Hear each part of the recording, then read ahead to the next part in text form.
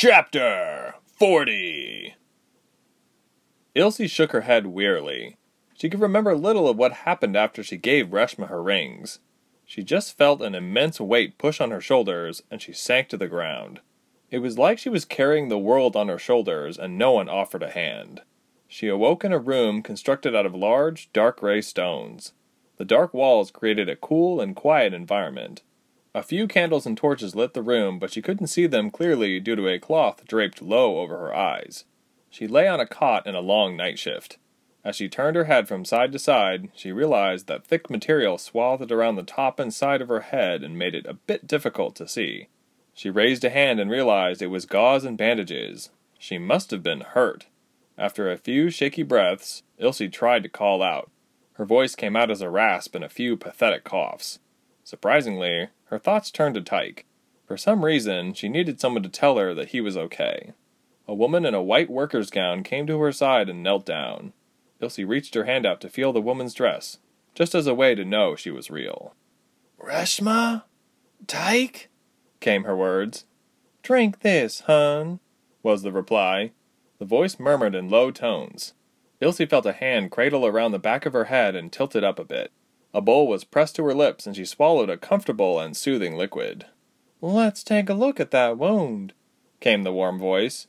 In a few seconds, she was free of the binding and could see more clearly. The woman didn't look her in the eye, but rather looked just above at her forehead and crown of her head. "Well, you're awake and this wound is slowly patching up," the woman sighed. "So that's better than last week." "How long have I been here?" Ilse asked. She gingerly put a hand to the side of her head and didn't feel her hair, but skin. "Just a few weeks," the woman replied. "Be careful with where you touch. We had to shave part of your hair to stitch up your wounds. Don't worry, it'll grow back." The woman pulled out a small mirror for Ilse to inspect herself. The gash twisted its way from her temple to the middle of her forehead. She was sure her nurse had saved her life. Because of that, she liked the woman instantly. Her nurse wore her hair back in a curly bun and kept as many strays away as possible with a scarf knotted just behind her neck. The woman looked like she was old enough to be someone's mother. Ilse felt safe knowing someone was watching over her. "Where are we?" "You're in a hospital, hun," the woman said, giving a reassuring smile. "I work here. I'm watching over you." Next to the woman's knees, there was another bowl covered with a cloth. She held it in one hand and pulled back the cloth. She dipped 2 fingers into the bowl and gently spread a cool salve on Ilse's forehead. Soon after, the nurse wrapped Ilse's head with new material. Ilse smiled and sighed in relief. The nurse tended to other bruises and cuts on Ilse's body while the patient silently twirled a precious gem around her fingers that hung from a necklace around her neck. Snowflurry swayed this way and that as a figure looked at the tips of the Pearl Mountains. He wore a black uniform with a long and trailing black cloak with a fur trim around his neck. He stood out in a balcony, thinking to himself. His hands were folded behind his back as he looked outward. Suddenly, a young soldier entered from behind. He tapped his foot and saluted. "What is it, boy?" the man replied, turning around. He absent-mindedly fingered at his braided red beard. "Sir, news from base," the soldier stated monotonously. "Well?" he barked. The boy shuffled and gave the man a small parchment. The man read and reread the note and finished with a grunt. He ripped the paper and the pieces diminished at his feet. A small frown formed. "Another batch of rebels?" the old man asked. "Yes," the soldier said. "Many are coming from the Charcoal Ridge, sir." "And no sign of the girl?" the old man sighed, massaging his forehead. "Speak! I command you to speak!" the old man cried, turning towards the frightened soldier. He became irate when he didn't receive a straight answer. The soldier went pale, and cold sweat streaked his face. Yes, sir," the boy gulped. "We're pretty sure of it this time. Well, General Rubens is positive it's her." "Bring Rubens in immediately." "Already here, my lord," came the reply. Rubens came in the room wearing a blue velvet tunic and black pants. Despite the bruises and cuts decorating his face, neck, and hands, he looked like he had a good night's rest and a decent shave. Althod knew something had to be good for the man's face to be etched with that uppity grin.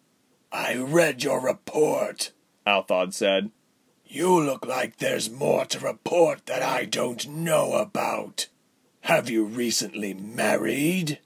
Rubens chuckled away Althod's sarcastic joke and straightened as he said, I have the girl in my custody. After examining her effects, I have discovered that she is the girl that you need to further your plans.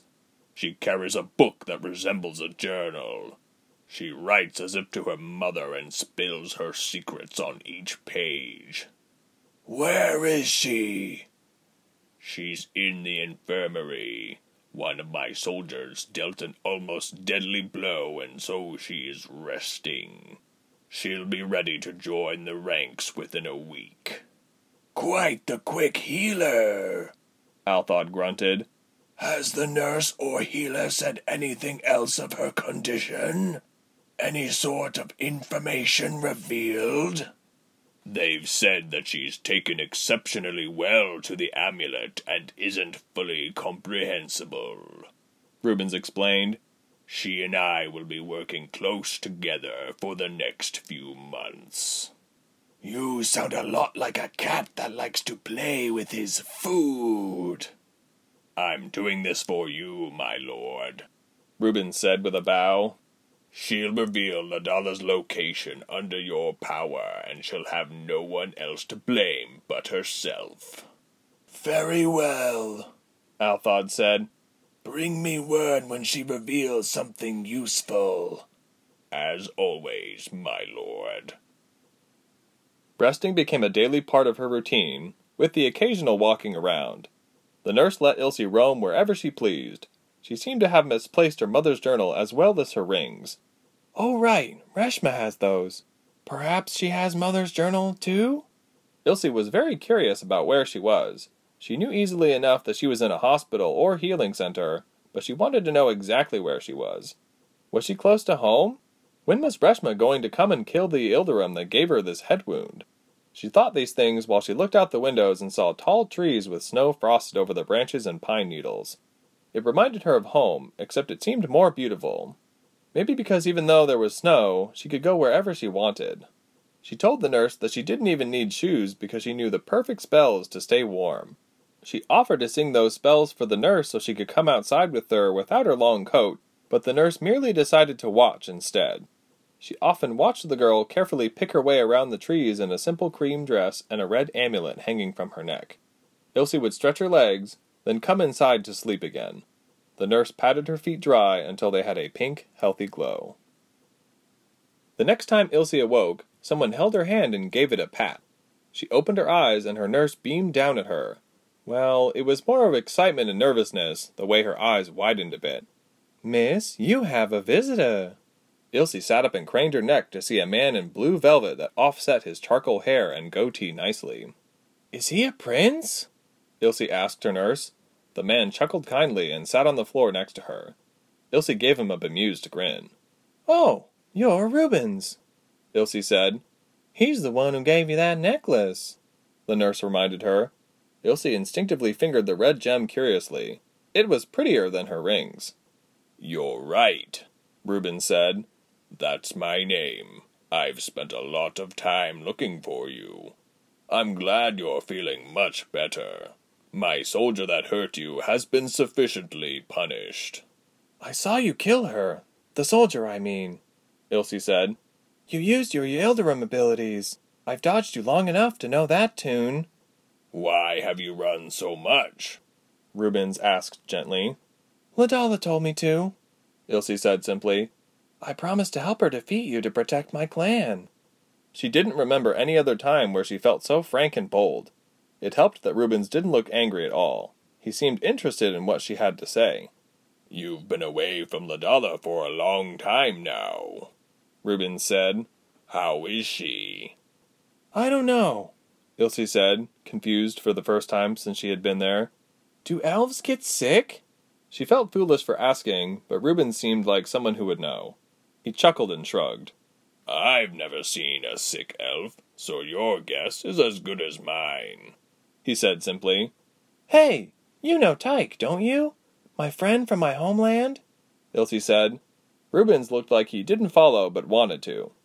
I miss him, I'm worried that your soldiers have hurt him. Will you help me find him? He's not among my ranks, Reuben said. but perhaps you can accompany me in finding him and Ladala. She and I need to exchange prisoners on neutral soil, but I can't really do that unless I know where she is. I've been looking for her, too, Ilse said. She promised to protect me, but her soldiers weren't enough.